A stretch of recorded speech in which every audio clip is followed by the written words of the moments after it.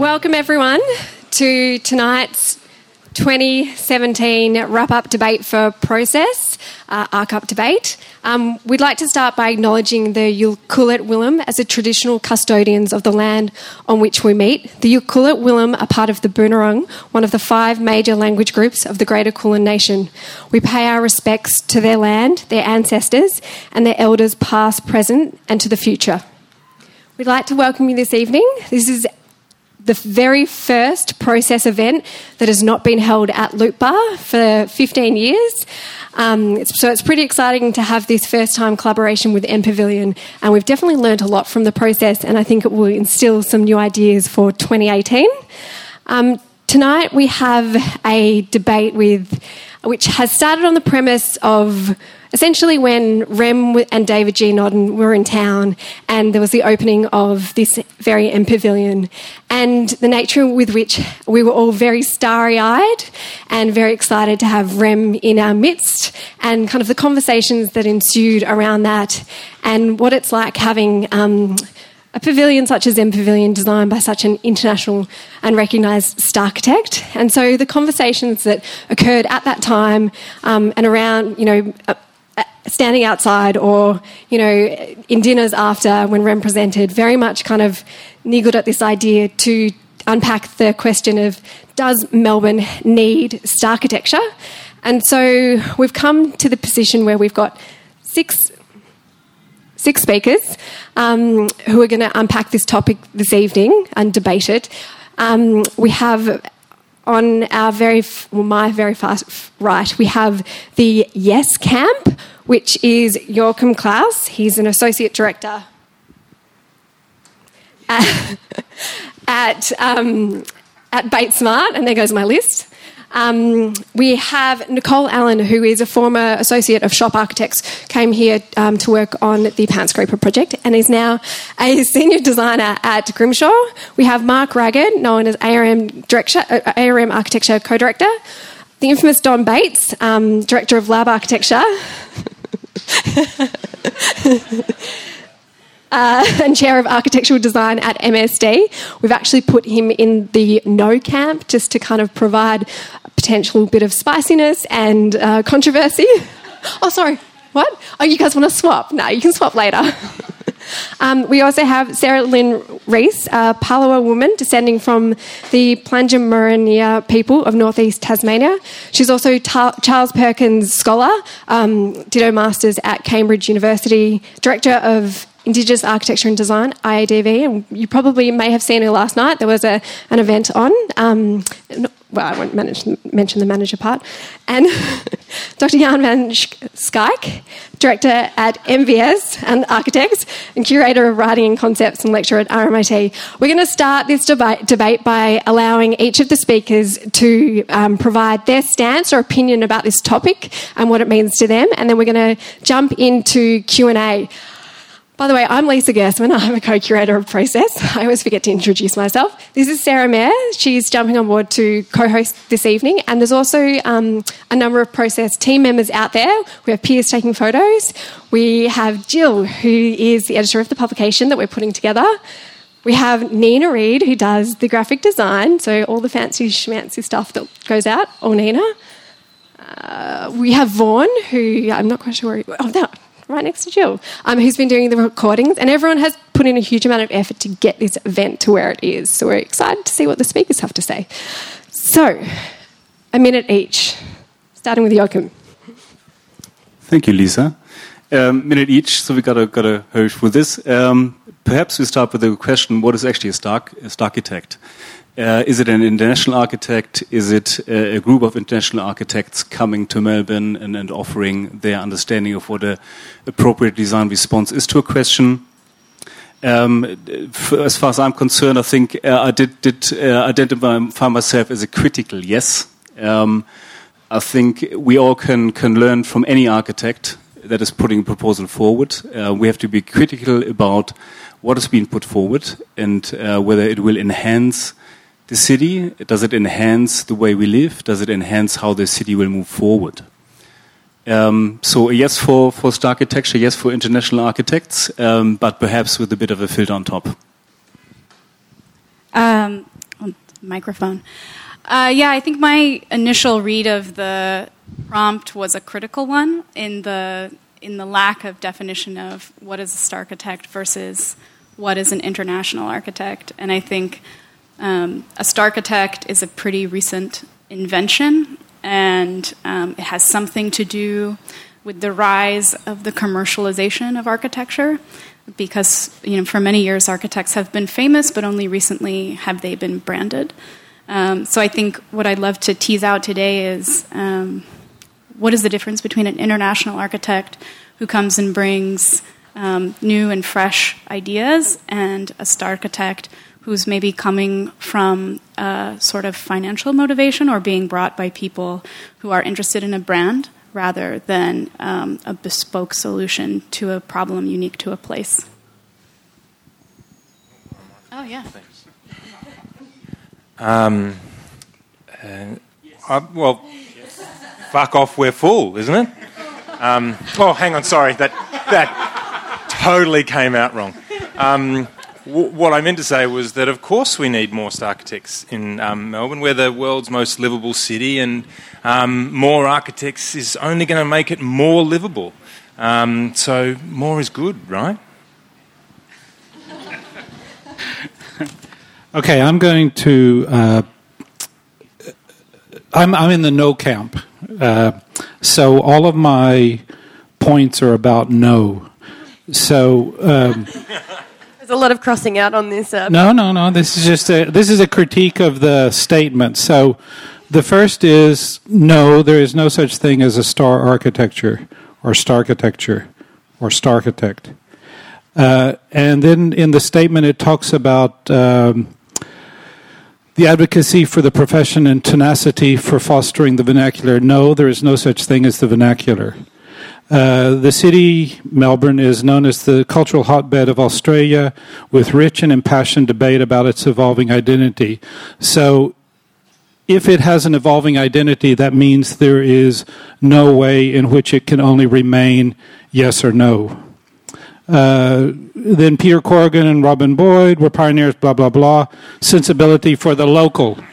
And there is no such thing as the local, certainly for 99% of the people in this room, because none of us are local. Critical debate, blah, blah, blah. During the 80s and 90s, aspirations and appetites by clients for the architectural elite drew the attention, blah, blah, blah. Well, I don't believe there's any architectural elite, and certainly Melbourne, compared to Sydney, has not been very active in supporting a notion of an elite and such. Further down, does an increased engagement of international architects in the local arena somehow distort the cultural production? How can it distort the cultural production when cultural production is about production, not about... It assumes there's one kind of cultural production in the way it's written here, when cultural production is about the possibilities, not... So therefore it can't distort it. In short, are prestigious international firms usurping or supporting? I don't think it's either way. Any more than, to go back to Mark's point...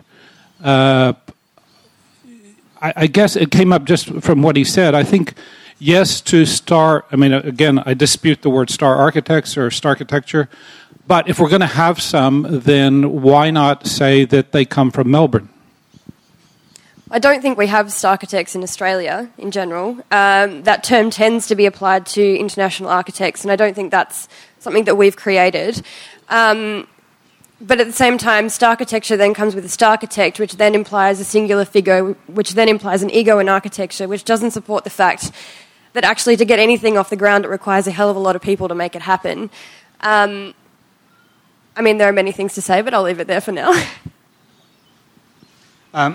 Having just visited Barcelona, which I'm sure many of you have, a city which has a very strong and unique architectural culture around which its identity is based, the first thing I must do is put on my father's hat and say that a city has an opportunity, any city has an opportunity to develop its own identity and its own culture around its architectural language and its architectural culture. And any inclusion of a starchitect in a city brought in from the outside that doesn't partake actively in that culture is damaging to that city's potential to develop its own architectural culture and its own identity around that. But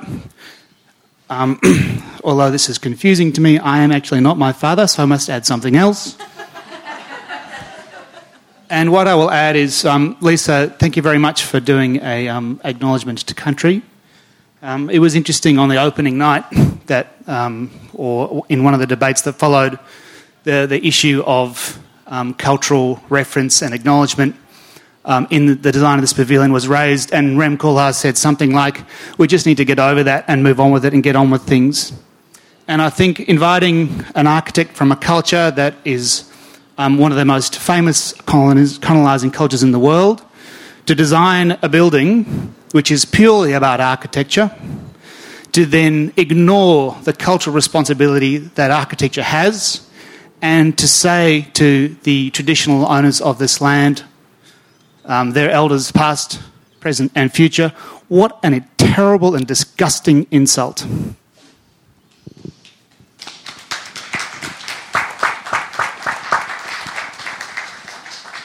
Thank you for that, Jan. Going on from that, can you... Sorry. Maybe... Should this pavilion be designed by an international architect or a local architect? Well, maybe to take the tone down a little bit from that... No, you want me to keep going? Well, maybe to flesh it out a little bit. If you take the view that architecture is simply there to serve a pure function, the physical function of the space, what it does to make sure that it works properly for the comings and goings. And if you look at this design of this pavilion, you'd have to say that it has been very well designed. And I know that in designing it, the project architects came out here and carefully observed how people used the pavilion, where they came from, how they came, and this is the most successful of the M pavilions so far. It really uses the park in a beautiful way. It's visible from the street, and it presents itself to the street in the way that others weren't.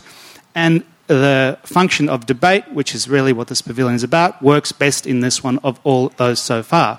So if you take the view that architecture is simply for programmatic function, and Rem Koolhaas said that this building is a tool, then this is a really amazing design for a pavilion. However, if you take the view that architecture has cultural responsibilities of some sort in the language that it represents, then this building is a total failure because it doesn't even attempt to do that, doesn't even address to do that, doesn't even attempt to begin to talk about the difficult, complex issues of what a cultural architecture is. And in Australia at the moment, the issues around cultural heritage and the future of the longest living cultures in the world are pertinent. They're everywhere. And to ignore them is something that an international architect could very easily do, whereas a local architect may have been embarrassed to ignore them.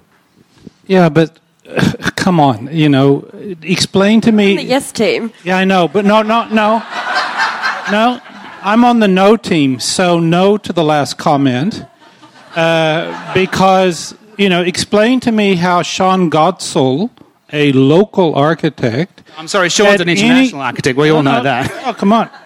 Explain to me how Sean Gotzel's building said anything about the issues you just raised.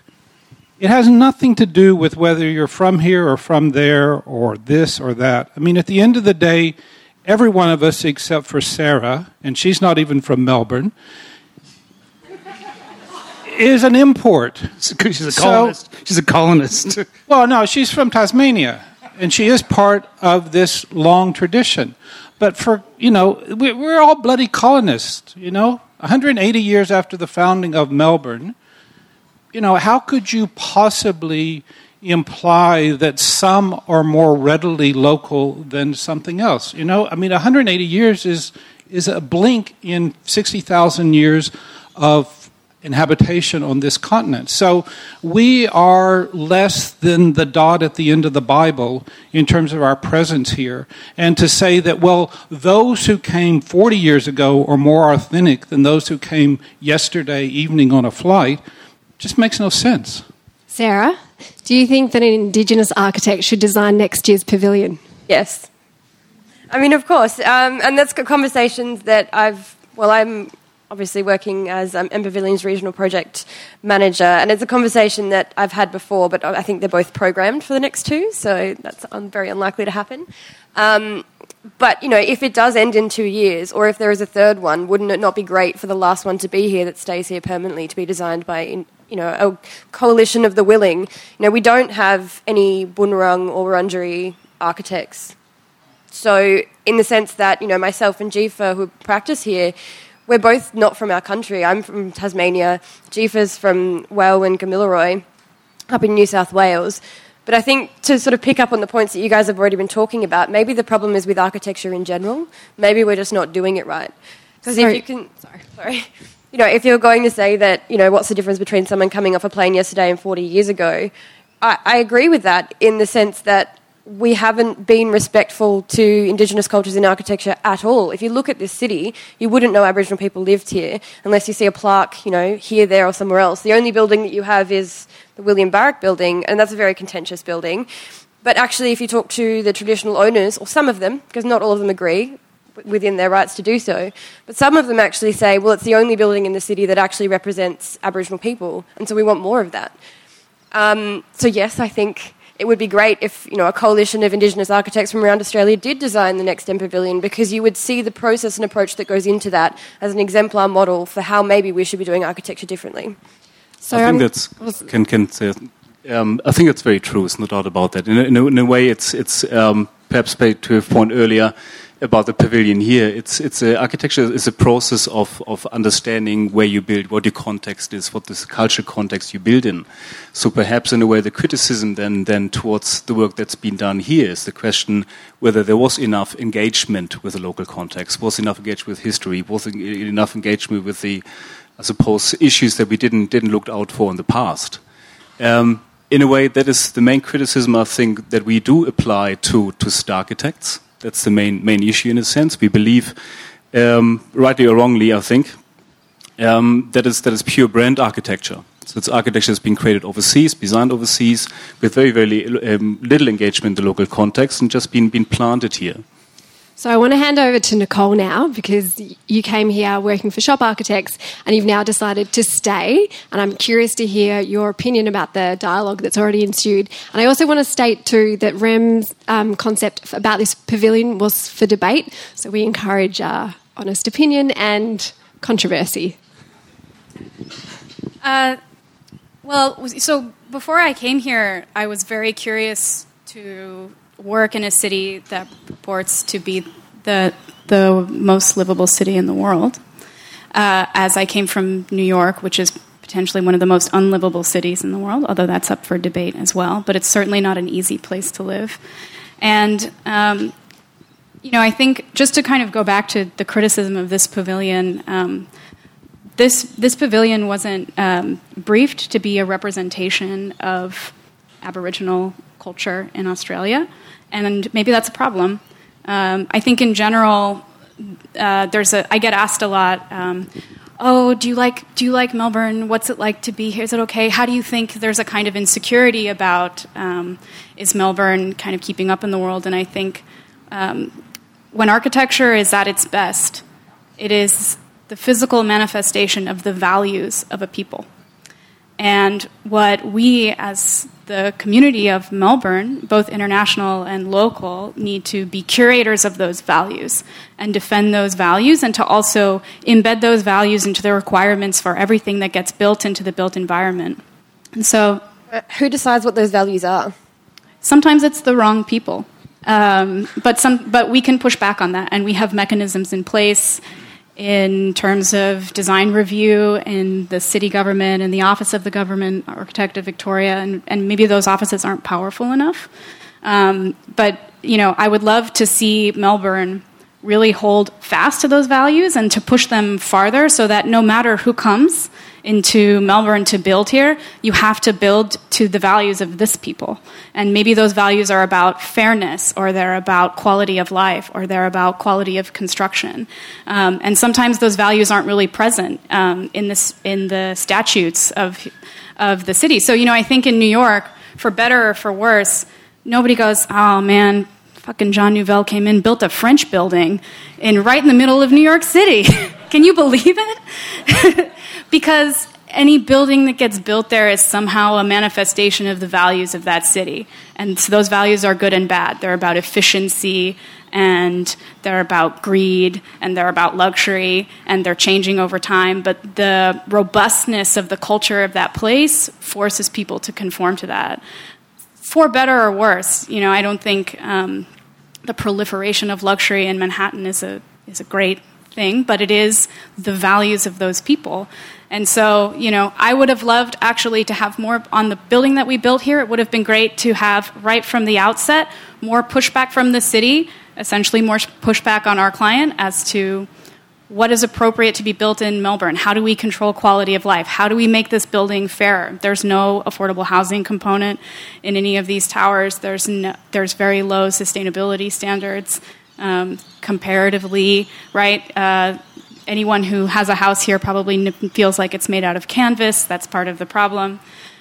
So we have, as the curators of Melbourne, the ability to make anyone who wants to build here conform to what we want to do. We just have to step out and step up and make those rules unbreakable.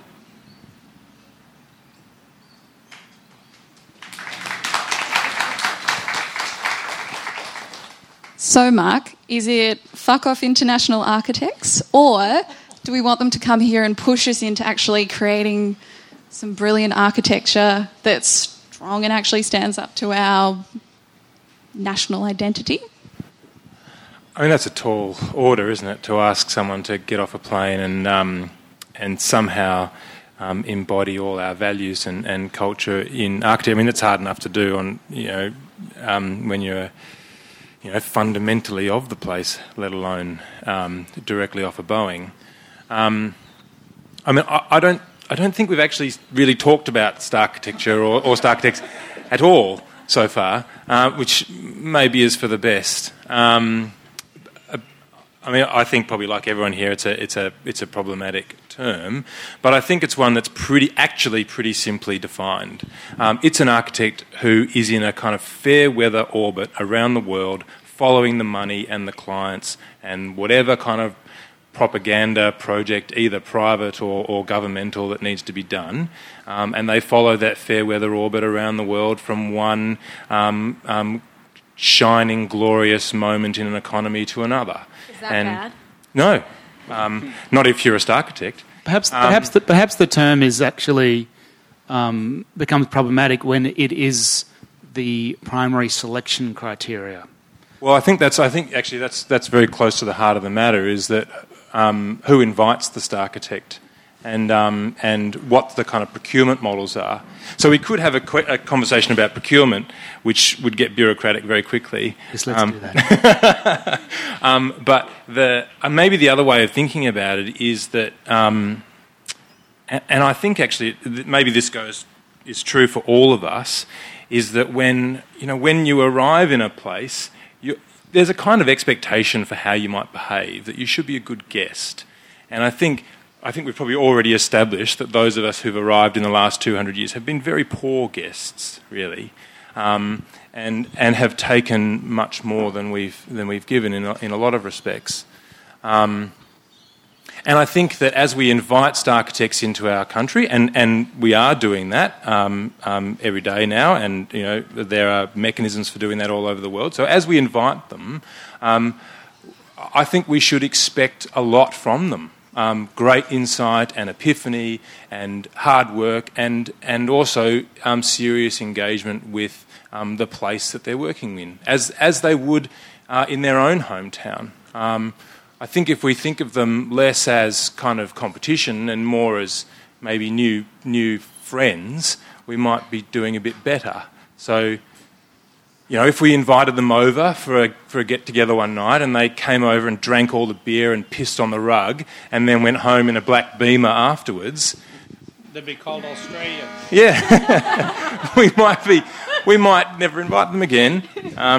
Or we'd hope that they invite us over. They think you're mates because they do what you do. You go to different parties to me, actually. I'm just... This is the image of Australia, right? That you go the AC/DC image, which is actually pretty amazing. It's a good import, actually, AC/DC. The Young family were a great import. But AC/DC are like star musicians. God damn it, they went out and conquered the fucking world. They played every place. They took money away from Americans and British and French. What a terrible thing. No, they're heroes. Produce good music. This is why, I find this a little bit trivial, the conversation, because it assumes that it's all about either image or reputation. We haven't had a single word about good architecture, and Jan starts his preamble by saying how wonderful this place is, but it's not nearly good enough. If it's a good piece of architecture, good piece of architecture. I don't care if, Rem Koolhaas made it, or McBride Charles Ryan made it, or even those guys ARM made it, or whatever, John Doyle or Roland Snooks. But hang on a second, because they actually care. So, like, when Jean Nouvel came out here in 96 and was judging the Walls of New Zealand Award, he refused to walk into Story Hall saying, "I'm not going in there." Yeah. When Peter Eisenman came out here in the early 80s, he said Roy Ground's thing is junk. Yeah. And then when Koolhaas came out here only a few weeks ago, he said, "Forget history."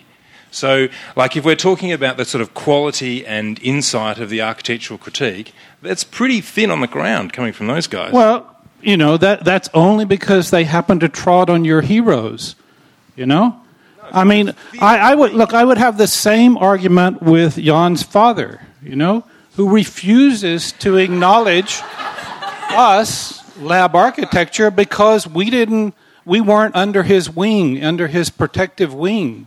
So we've done one project in Australia down the road and never had a chance to do another one, And it's not unpart of the situation that it's because we were not considered Australian enough, even after 20 years.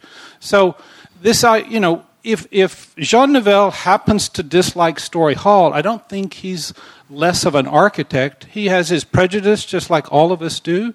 He has his predilections, just like all of us do. Again, you mentioned it before. I think the most interesting argument that we could have is about procurement and commissioning.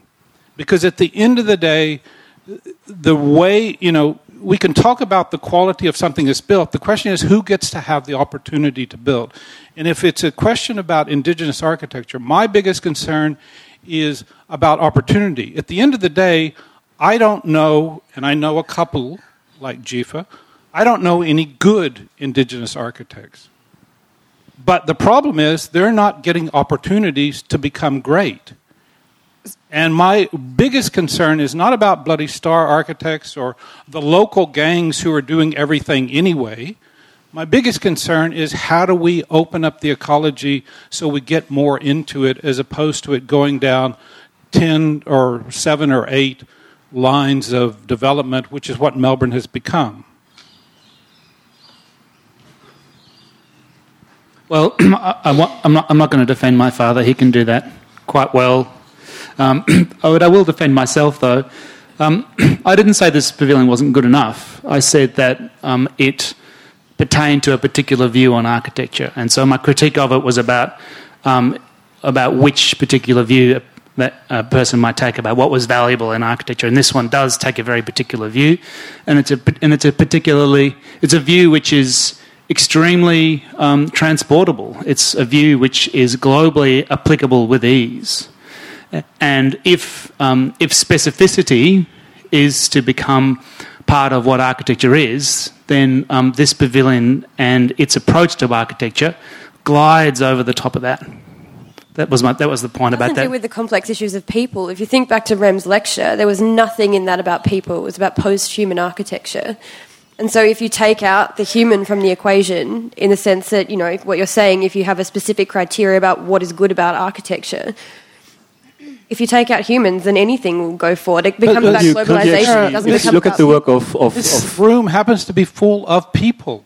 And People that chose to be here today. Now, Sure, but did you hear Rem's lecture? Yeah, I heard Rem's. I was there, but you know, the lecture is the lecture. I mean, if we're going to talk about the architecture, this is the consequence of a particular architectural response. It allows this huge array of people, almost every bloody night, to come here, sometimes several times a day, to come here and participate. It's open-ended. You can go in, you can go out.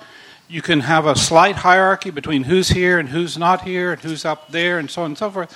But if we look at it between the 2-3 other interventions, it's not functionally successful, it's architecturally successful. But by what criteria?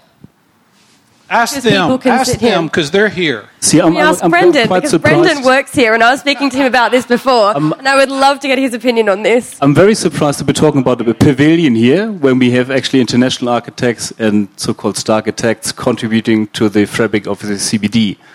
I would have thought that's much more relevant, perhaps, to discuss. Right? Or what's the cost? If we have star architects practicing in the CBD, what does it cost us? Well, let's go back to the question: what is good architecture in the sense, which should actually then define how we criticize and how we analyze star architects or contributions by international architects.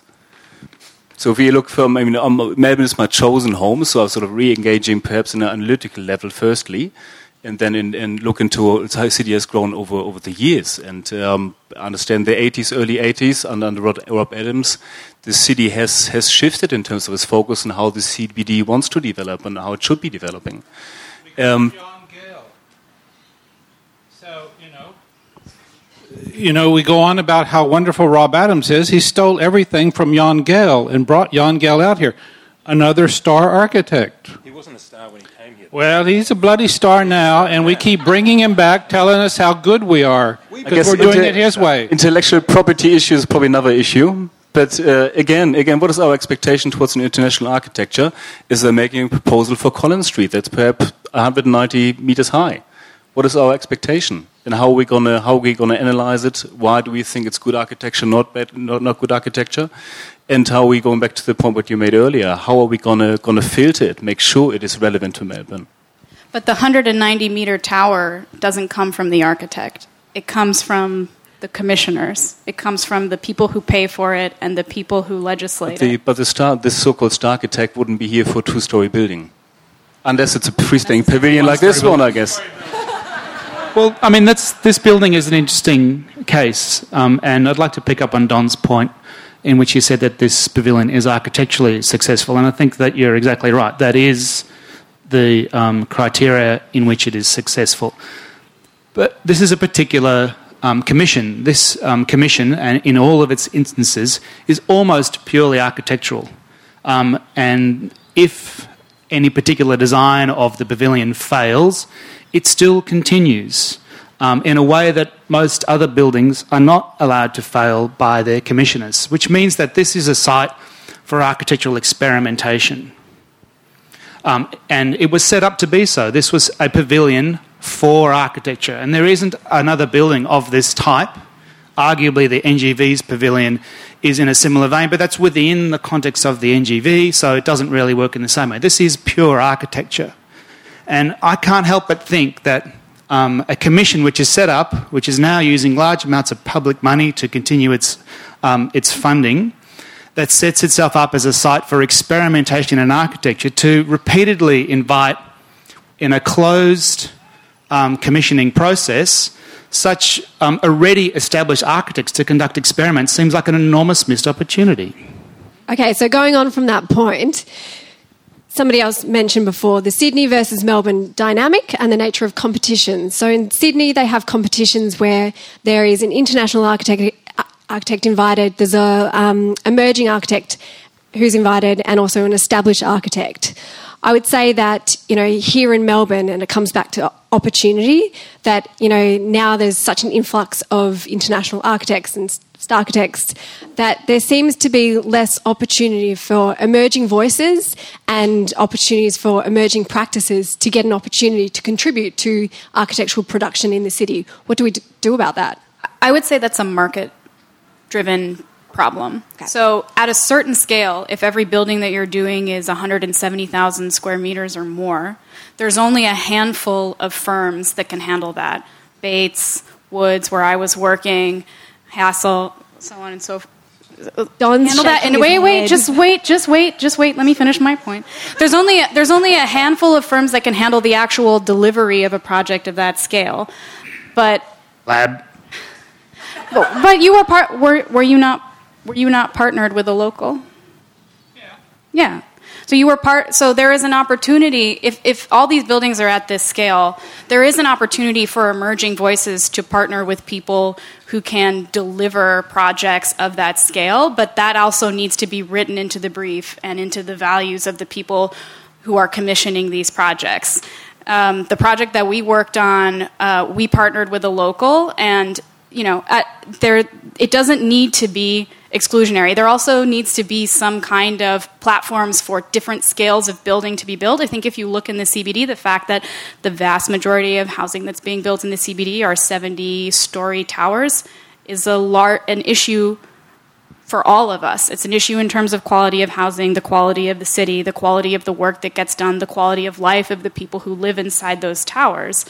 That is bigger than just, oh, the little firm didn't get it. It's Do you want to finish what I'm thinking about? No, look, well, first of all, I think, again, one of the problems about commissioning or procurement is this naive assumption that only certain people can do certain things. I mean, we've built 5 towers over 50 stories in China, but we can't get a 2-story building in Melbourne. Now, we don't do all the documentation. We work with the LDIs. They do it. They do the site supervision. But it's a complete, total misunderstanding of what it takes to produce architecture to think there's only 10 firms in the world that can do certain things, so therefore they get all the certain things that come up every single time.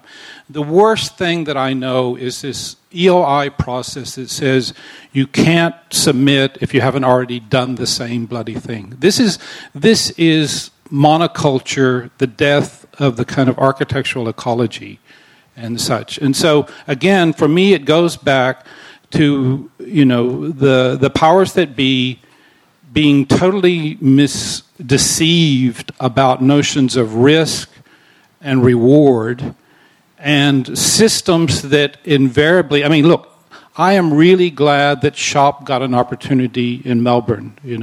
We invited Greg out, and it's fantastic. But that competition that you won was the most cynical competition in the last 10 years because it said, CBUS went to the 5 major offices in Melbourne and said, we want to invite you to a major competition for a building in Collins Street. Could you please go find an international partner? Every single one of those, Hassels, Bates Smart, Fender Katsoulides, Woods Bagot, are international architects. So to tell them they're not international enough was an absurdity.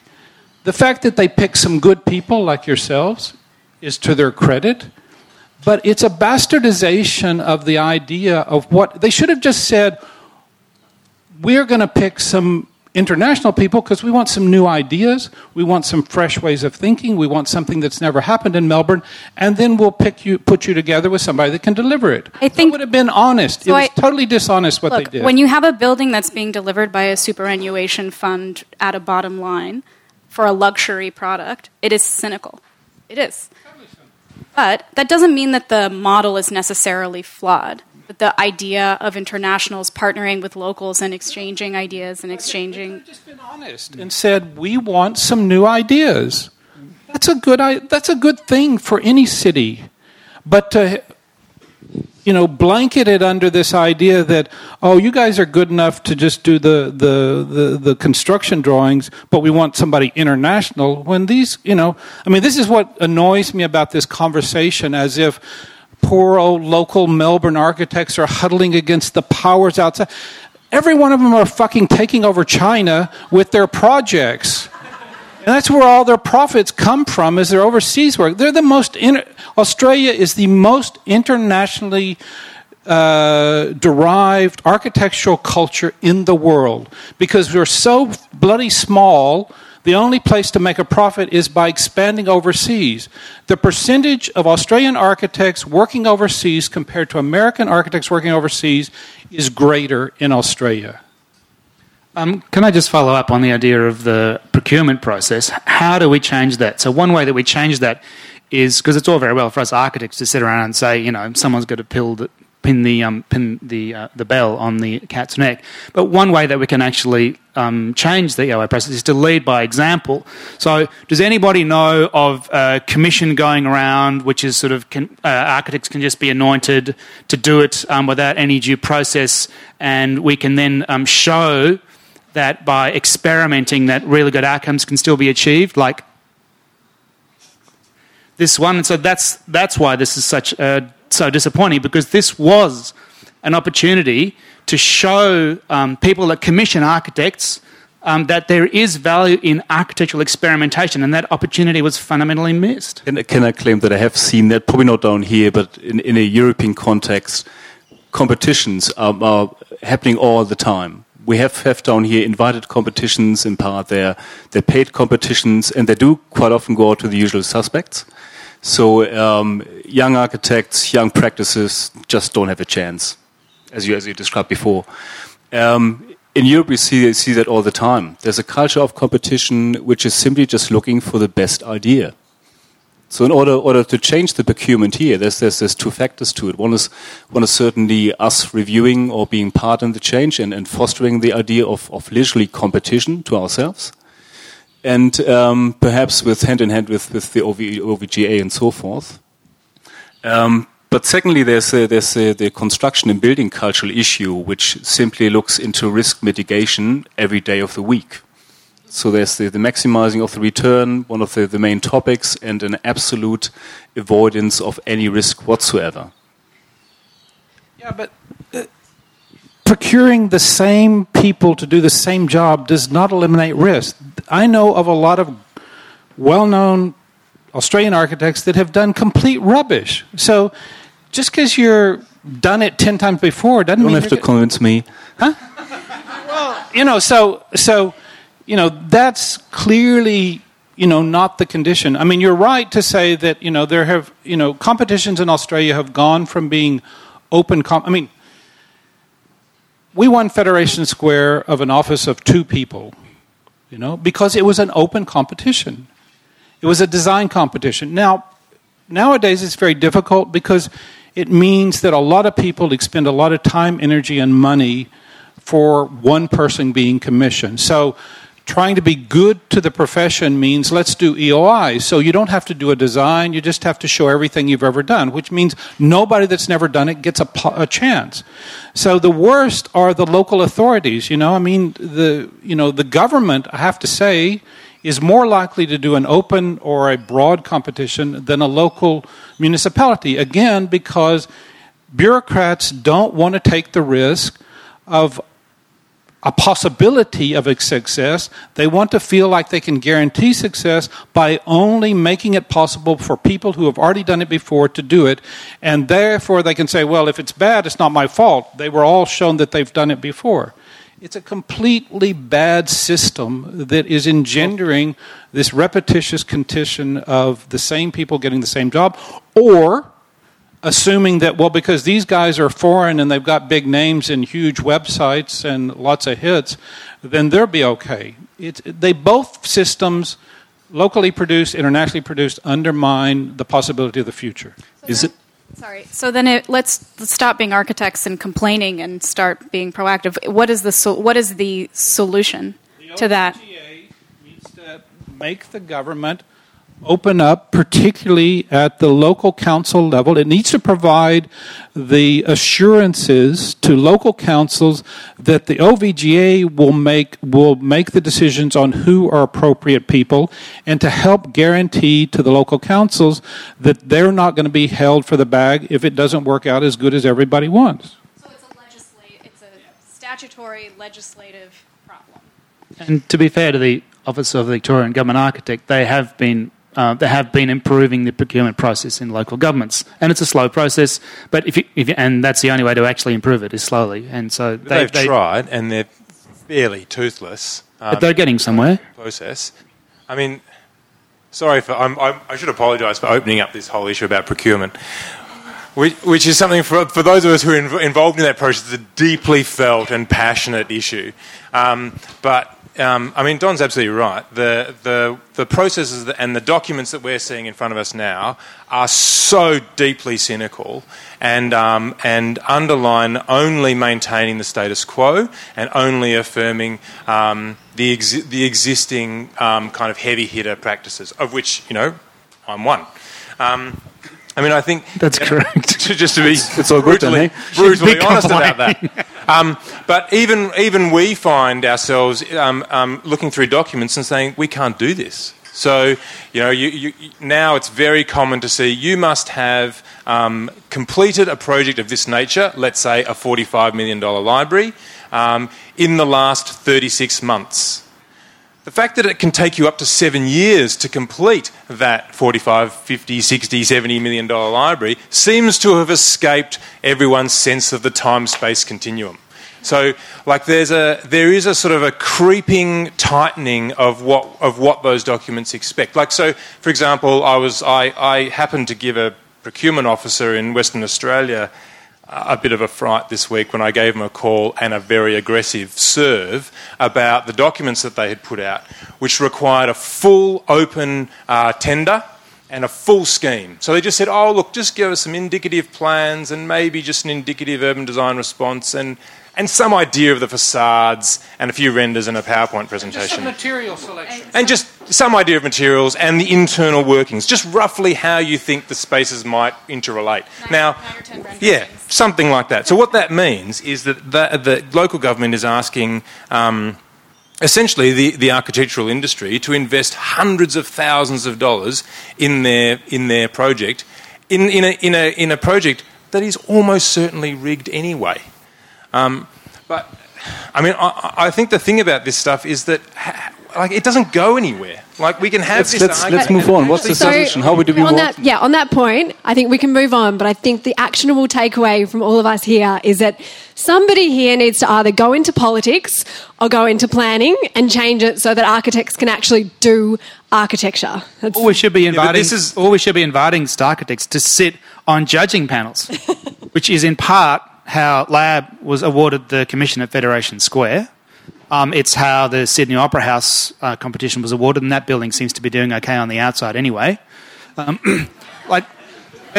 of these things, by the way, none of these things are new issues. So, when Frank Furness was a young man coming up, he would win every design competition, one after the other. He would just win them. And then as he got a bit older and a bit more established, and there were some younger guys coming up, like Louis Sullivan, who started winning a few competitions, he started eradicating the competitions. He started saying, we shouldn't be doing those competitions, that's a bad idea, it's bad for the industry, they're very expensive, we shouldn't be doing those competitions. And of course, he had his day in the end, and the next generation came through. I mean, I think, I remember what I said before is fuck off, we're full, but more is good. Melbourne particularly is a funny town with streets that are too wide, with only 5 million, not even 5 million people at the arse end of the world, and yet we can maintain a lively and long-standing architectural culture, and we can support an experimental and expressive architectural environment. And we can also invite the best people in the world to come here and build carports. It's a wonderful thing.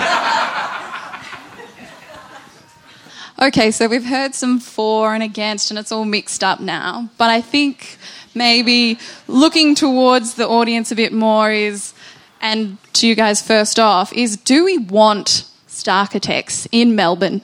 So we've discussed the pros and cons of needing and what they can bring, but do we want Starchitects? I think Mark just answered that question very eloquently. We're grown up enough to be able to take it. Well, I think also we should have the confidence. So, I mean, I think from Desborough O'Neill all the way through to Carey Lyon, we've spent a century building up a vibrant culture. We're now looking much further back, and I think, Sarah, you could probably expand on this much more than I can, to a deeper history about what the roots of this land what this really represents. But I think we can do both at once. We can maintain that, and we should have the confidence to be able to compete on a world stage. And I mean, I think that I think we are good enough to do that. And I think it would be strange to say we have these design excellence competitions, but we're going to shut people out. Like that just sort of it reeks of nationalism, to be frank. So does ARM do work in China? We've tried, but we're not good enough. But does ARM export its business model to other countries at all? Not really, actually. Why not? Why aren't we exporting? I think successful and large design firms. I think in our case, we've had a sort of DCM style purple patch for the last 10 or 15 years and been busy.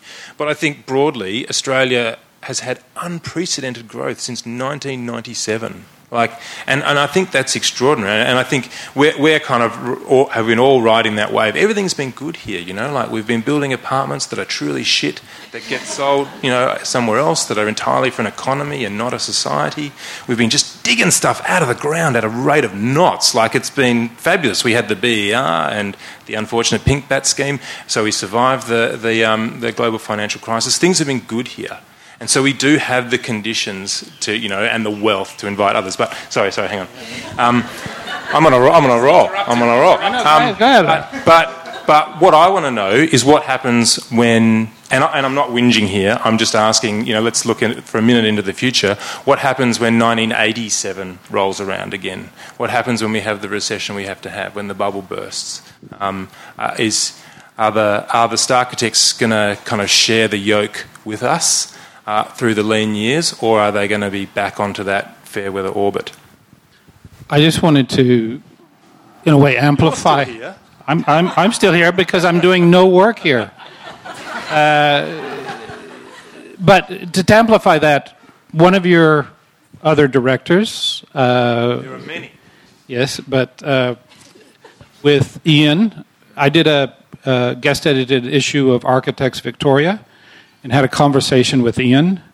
And I posed to him, see, everybody, this whole sort of insecurity thing I find a bit strange, because we've hosted numerous architects and architectural critics and theorists at the University of Melbourne in the last 3 years.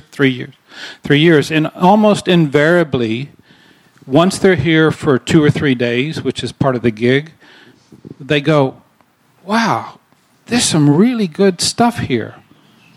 And then the next question is, why don't I know about it? And so Ian's response to that question was, well, maybe we're just lazy.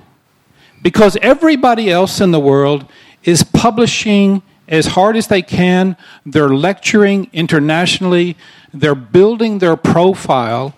So I think the question is not, should we condemn those people who have become well-known for being well-known, or should we be more self-condemnatory about why aren't we, if we think we're so good, why the fuck aren't we out there, and why can't you walk in to a school of architecture in Cincinnati and say, have you ever heard of ARM? They go, yeah, did you see that thing they did down there? Or have you ever heard of McBride Charles Ryan? Or have you ever heard of Menifee van Skyke? Have you ever... I just think that maybe it's because you're just too bloody busy. The rest of the world struggles through cycles of a lot of work and no work, and for 25 years you guys just had too much good stuff. So it's about time you got lean, mean, and aggressive and international. Because the work's international. I mean, this characterization, it's only international if it came outside of the border forces control, the sort of Dutton's perimeter that keeps everybody out somehow. The work is international, which is why so many architectural firms from Australia are as busy as they can be in China, Indonesia, Vietnam, and so forth. Any star architects in the audience? Here's one. Get out. Since I'm sitting firm, since I was assigned to be in the yes camp, I will make my yes a yes argument, which is I think we should flip the question around and ask not what star architects we can do for star. No, anyway, I can't do it. We should ask... What that guy said. President guy. We shouldn't be worried about what star architects are going to do to the city, but rather we should be asking, how can we make this work for us, right? Or how can Melbourne make this work for them in the sense that what an international architect really is these people that we're talking about, these quote-unquote star architects, they're divas, right? They're divas in the sense that they've become extremely famous for being very good at something. And they can come into any opera house or city and demand things. So one thing that these people can do, and this is, I don't think that Shop is a star architect, but we were an international architect. What we could do is we could say no very firmly and maybe say no with some aplomb and try to push a little bit harder than we might have been able to otherwise. And so I think there is an opportunity here for these people to push harder on the industry. Does that mean that we've been their friends and they haven't been our friends in response? Have they been knowledge sharing, or have they been kind of fostering the next generation? Do you think that they're taking more than they're giving, or what do you think is the dynamic? Do I think that international architects are taking more from the city than they are giving? Is that the question? Well, to the architectural profession. I don't know what does it mean to take from the architectural profession. Well, seeing opportunities and the projects that they have opportunities to develop or to contribute to versus... I don't know. I think if you take a firm like OMA, I think they're incredibly productive and they give a lot back. They give a lot back to the architectural discussion and the architectural community. And, if you were raised in my generation of architecture, we learned through thinking like OMA. And they have produced through their system an entire generation of architects, for better or for worse, depending on how you think about it, an incredibly diverse and perverse body of architects who practice. So I think they do give a lot back, but I think we as a community or Melbourne shouldn't feel somehow victimized by these people, but that they have an opportunity to push their profession farther and to make the city more interesting and to use the fame that they come with to push back on contractors, to push back on developers, to make the building technology industry more robust. And in so doing, bring the entire level of practice in Melbourne up. Do you not think we give them an easy ride, though? I don't know if any of you guys were at the lecture that Rem and David gave. The questions that were asked afterwards were fairly woeful. There's no critical debate about what was said. No one stood up and said, well, hold on, what are you talking about? That's what this is for. Yeah. And, if you were listening to him, I don't know if you were... Well, we also had a talk with Rem and David as part of the regional program the next day at M Pavilion, and we were talking to them and questioning them about, at what point do they take an ethical or a moral standpoint? And their response to that is, oh, no, hold on, the way we do research and the way we produce architecture is that we take all of the information that people give us, i.e. all of the data, all of any statistics they can find, and give that back in a graphical and pretty way. And people go, oh, this is amazing. I can't believe, how did you do this? And that's quote what David said. But I think but he's just like, well, but they never take a standpoint. And, if you question them about, I questioned David about what he did say in the lecture and, the validity of comparing the Netherlands to Australia and how you actually approach all of these things. And they don't, he didn't have an answer. And he couldn't respond to that. I think we give them too much of an easy ride. I think we put them on a pedestal and we go, oh, it's OMA, they must be amazing. But where's the critical debate? Where are we questioning them and going? There just isn't one. It's a brand. You're getting a brand, you're getting a product, and you know at that point in time where you go into the shop what the product is going to be. And is it an easy ride? I think it absolutely is. Are we all very clear about that? I think we are. So it's just a question, I think, do you just accept that, or do you try to establish a critical structure that allows assessment and revisiting as part of a design process? On that note, we're going to put out the... See, I don't even have to state anything, and he just puts his hand up. Questions to the audience, from the audience. I've got 2 questions. Is there a Union Jack hidden in the Federation Square facade? And why isn't one of the metro stations being named and staffed and designed by Aboriginal people?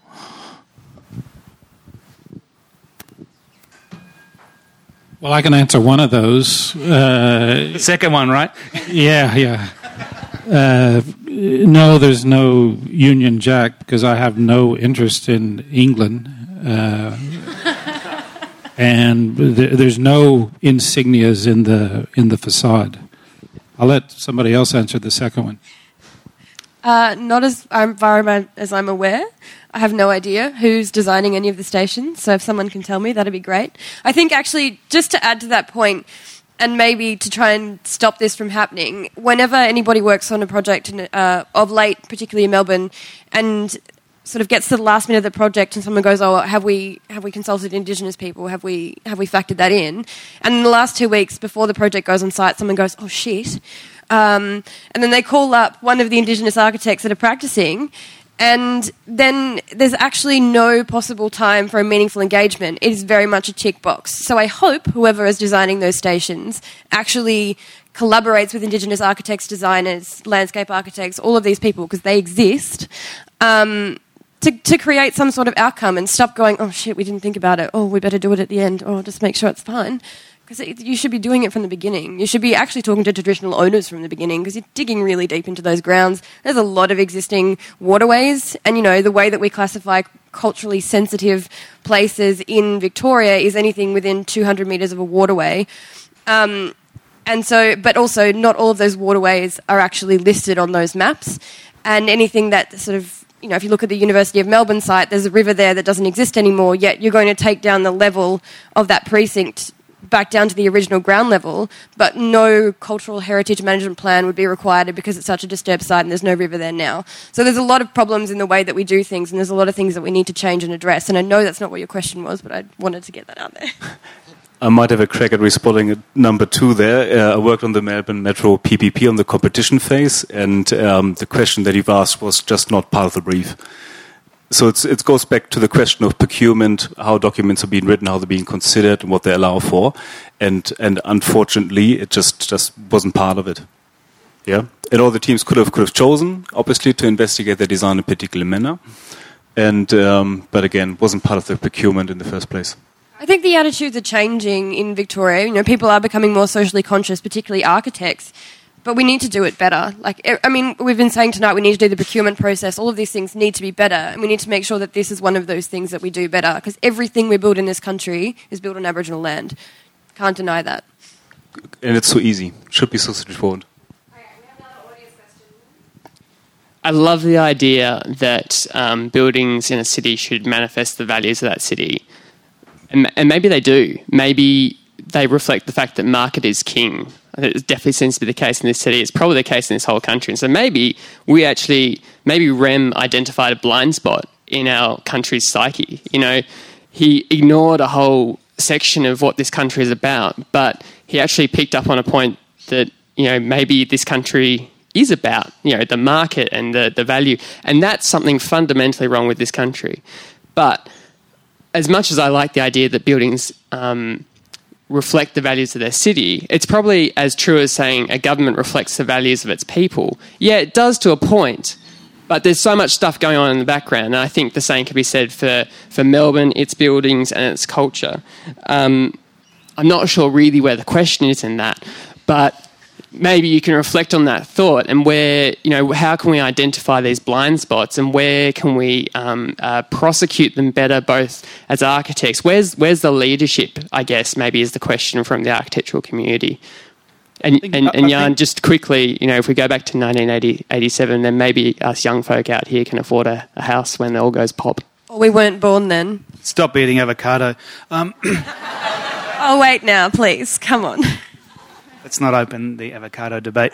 The idea of a set of values which must be reflected sounds appealing, but it's also frightening. And it sounds to me also like the set of criteria that you have to tick in order to demonstrate that you're ready to become an Australian citizen. I think that's, as a singular concept, is actually a very dangerous idea. I think what is more productive is for everything that we do, and we're architects, so let's say that we're talking about architecture, to be a site for the contestation of values, because values are not singular, they are contested. And that's why I always place a vote for architecture to be a thing which makes a position and makes a step in a certain direction about values, not reflecting the values that are there, but actually saying, this is my position. And so that the next thing can say, this is my position, etc., etc. But what if we don't have a history of, say, valuing Aboriginal opinions in architecture or the fact that all the buildings are built on Aboriginal land, all of these sorts of things? Are there not certain things that we should be putting forward in a criteria as a baseline of this is what you have to do? And yes, it is at danger of becoming a tick box, but there's got to be some things that are important in our value system that we include in this is how we operate as architects. The only way that I can think to productively do that is to recognise when designing things that Indigenous cultures are living cultures, the longest living cultures in the world. And so when reflecting on and respecting what has gone before, we must at the same time be building the present of Indigenous cultures and the future of them as well. And building the future of anything and living in the present of anything does not rely solely on respecting what has gone before. It's a combination of that and investing in the current values and projecting what values should be. Because to say that anything that is built can only be respectful to what is there before produces stasis.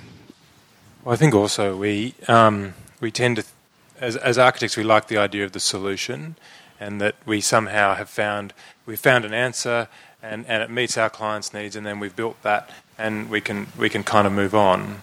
And I think really the things that we've been talking about today are much more about a kind of questioning and acknowledging that the things that we do are happening on contested ground in contested political territory. And so the idea that we have a sort of a single single identity, or that we somehow create a summation of our values, which I don't think that you were arguing for. But I mean, I think that we, rather than trying for that, rather than even saying, because that would be a kind of pretty boring straitjacket for all of us. If one of you guys found, that's our culture, and now we can just roll that out over and over and over and over ad infinitum, and we may as well roll over into our graves now because it's all done and dusted. In fact, we find ways forward through questioning our broader culture, through ourselves, through our practice, and the practice of others as well, which is why forums like this are so important. I don't have an answer to your question, but what you said about government is you're right on the money. I think there's a parallel quote from an American founding father, and I can't remember who, but it's something along the lines of, "My greatest fear is this country will get not the government it wants, but the government it deserves." Slightly prophetic. And I think there are two sides to that. It is both what's happening in the United States right now. It's both the government that the United States deserves, because that is, in some senses, the manifestation of the values of that people. But it is also not the government that country deserves. And actually, the ideals of that country and the best natures of that country deserve something a lot better. And those two conflicting things, both what we deserve and what we ought to have and what would be the best, will always be at odds with each other in the United States, in Australia, both politically and architecturally. And it's up to us, all of us, to somehow enshrine through our sheer doggedness the better values in statute, really. And it's going to be a debate. It's always going to be a debate, and there's never going to be a fixed goalpost where we actually, okay, we've got it. We've got the right zoning code that's going to make Melbourne perfect and fair, and everything's going to be great. But it has to be a continually evolving document or register of these. Isn't that where the statute is the kind of the last refuge? It's like the lowest common denominator. It's like, shit, we couldn't get it right in our hearts, so we had to write it down on a piece of paper and go, that thing, you got to do that. Instead of saying, no, actually, we need a kind of fundamental change in our values. So Australia has had great growth since 1997, but we've also had a kind of almost equal and opposite sort of social alienation going on at the same time, where we've progressively made it harder and harder for people to come here, where we've had increasing, like so many places around the world, increasing difference between the wealthy and the poor, like because actually we've written on our hearts ourselves and not our community. I think it's funny, this is kind of a fundamental difference between Americans and Australians. Americans are like constitution people. We have a document, we wrote it down, these are the rules, and this is what we're going to stick to. And Australia... No more she'll be right. Sorry? No more she'll be right. That's our Bill of Rights, isn't it, Mark? Right? The Bill of She'll Be Right. It was written by Sheila. But because Australia kind of comes... this is a nascent theory that I have, but comes out of a precedent-based system where you kind of document sort of through precedent what we think. It's an ongoing, evolving beast. Yeah, and I actually think sort of like the yes vote, even if we have said in our hearts that we approve, there is a lot of meaning to actually putting that down into law. And I think actually codifying what the values of this people is in the building code or in the city charter or whatever it is that we have to do to control this is meaningful. And it means that everyone has to play by the same rules, and it actually could potentially depoliticize the process of building because everyone is held to the same standard and not one capricious... Why would we want to depoliticize it? I mean, part of the politicisation of it is part of what's interesting about it. But is it better for the city? But doesn't that make us fundamentalists? If we write down a doctrine or a constitution about how we should practice architecture and everyone has to follow it and everyone uses it like the Bible, you know, the dangers of religion and the connotation of all these sorts of things, if we do that, then we never move forward. We museumify who we are, who we think we are right now, and we never actually change and we never move forward, and then we're fighting ourselves the whole time. I see it as a document that... Sorry, go ahead. The principles of writing things down in an agreed way is that the act of sitting down together and deciding how we should behave and act is incredibly valuable, and the only way to actually prevent that becoming a tool for stasis is to enshrine in that process a mechanism by which it can be continually updated. So the process of getting together and deciding what it is has to continue infinitum. But does it? It can do in documents like that, but as soon as you create the document, then you create a struggle around that, as can be seen in America with the Second Amendment. You know, it's an amendment, but it now cannot be amended. But that's the great thing about it. Struggle triggers change, and just last 3 quarters of a year, we probably all have understood how much struggle there probably is, and it has triggered change. And writing things down, yes, does probably set out certain rules for us, and we probably question how we do certain things, but adapting and changing over years is critical in order for us to get things even further right. We have one more question up the back, and then we'll do a bit of a wrap-up. I guess I'd like to widen this question, probably more than it should be. It's already gone off track quite a bit. I think for me, like listening to this discussion and the idea of a star architect and everything pretty much fundamentally comes down to the idea of elitism and an architectural elite, which Don mentioned in his speech. And I think elitism is something that spans architecture so broadly, disregarding the idea of the star architect or the international architect. So it's the idea of like what country you're from might mean you're a better architect or a more well-educated architect. Even within Australia, what university you go to determines, people have preconceptions about what type of architecture you're interested in or where you want to practice, down to the idea of like, I'm a recent graduate and thinking about the future and jobs and everything. And the fact that certain firms have a name plays a big role in many people's decisions in taking the first steps in their career path. And the fact that you could kind of like fuck off to the Netherlands and work at OMA doing absolute shit for several years and come back and walk straight into a job at RMIT teaching like second year university studio is absolutely fucking outrageous. So it's just that idea of like, no, you know, when you remove... It was a little bit too close to the truth. My point. So when you remove yourself from a culture that you're wishing to practice in, you kind of, in a way, you remove your worth or maybe what your worth stands for. You can practice overseas, you can come back and you can talk up whatever the hell it was you were doing over there for 2 years with a name. And I think, yeah, for me, this conversation, or maybe things that we need to talk about more in architecture, is elitism and how to kind of combat it. Because even within Melbourne, which firm you pick, or, you know, what projects you're working on within your firm, it comes down to the finest grain of elitism. And I think this is something we never really talk about. Are you going to be the elite, or am I going to be the elite? You're the elite. Okay. So just can I? Oh yeah, that's right. Because we're here. We are the elite. Because we're here and you're not. So question. I didn't hear the question. Quick question. You heard the question. I heard the question. So I just want to ask you, who's your favorite band? Oh, can I please pass? No. Just tell me. It's too contentious. Huh? Answer the question. The Beatles. Okay. Now, are they elite? They sold a lot of bloody records. Everybody talks about them. Everybody knows them, even if they died a million years ago. I think if we were talking about this idea of procurement, like the Beatles... Somebody procured them and decided to give them a recording contract or not. Totally, but Somebody decided to promote them, put them on a world tour. Somebody made films about them, let them make films. Somebody keeps reissuing the catalog.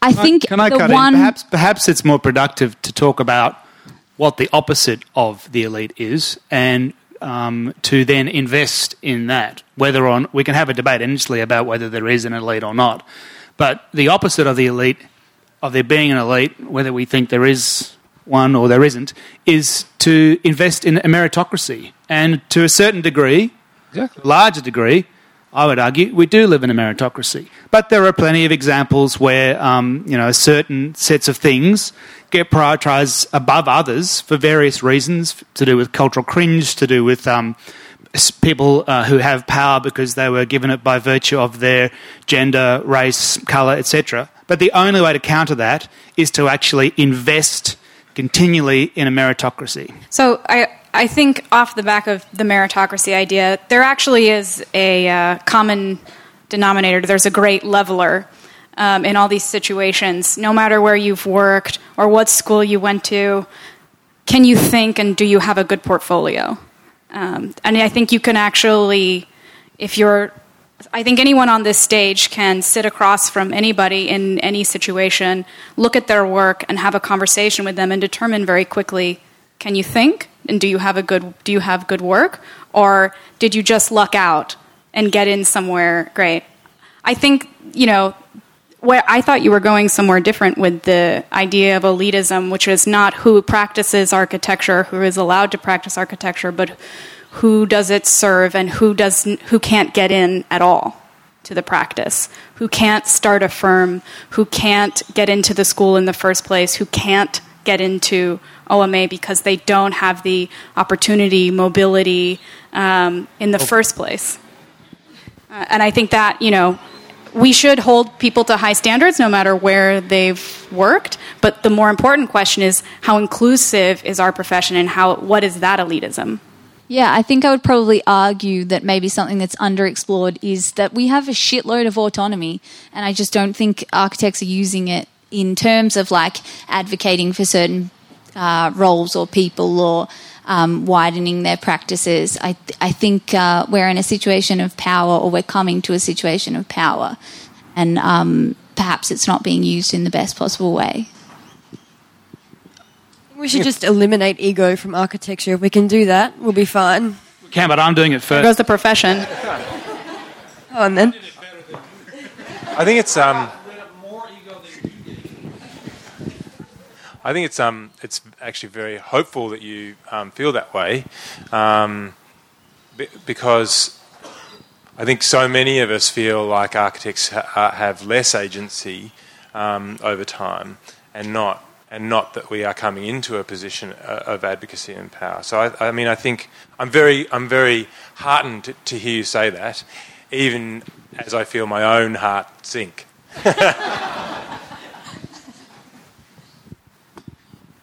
On that note, we might wrap up, but I just want to say a huge thank you to each of the speakers for contributing to this evening's discussion or debate or, the questioning. I think the most important part of what Process is about constantly questioning what it is we're doing in practice, what is design, what it means for each generation coming into architectural practice, and kind of projecting new ways forward as to kind of what we can consider in the future. And I think that element of hope and potential new way of looking at autonomy and agency is something that's been kind of debated recently. And I think that it's been really rich and robust discourse, which has been really great. And I think that it's been under the right canopy or pavilion to kind of do that. And I think that... carport.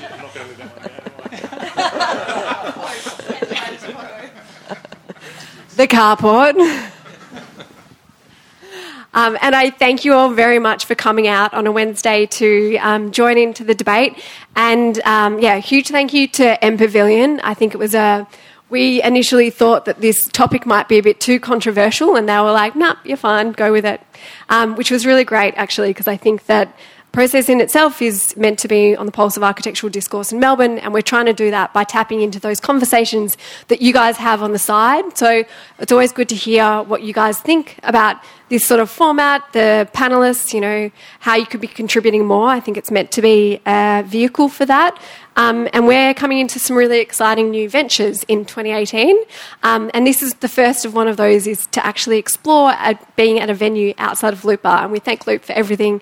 And we've got some great initiatives and collaborations too. So I think that I say this at the end of a lot of Process events, but I hope that everybody here has a type of actionable takeaway in which they can kind of deliver in their own lives and architectural behaviour as to what they've heard about tonight, whether it be about questioning, whether it be about going into politics, or whether it is about working for a star architect. So I think that it's been really wonderful. So thank you very much, and thank you very much for coming along. And if you want to stay around for a drink, more than welcome.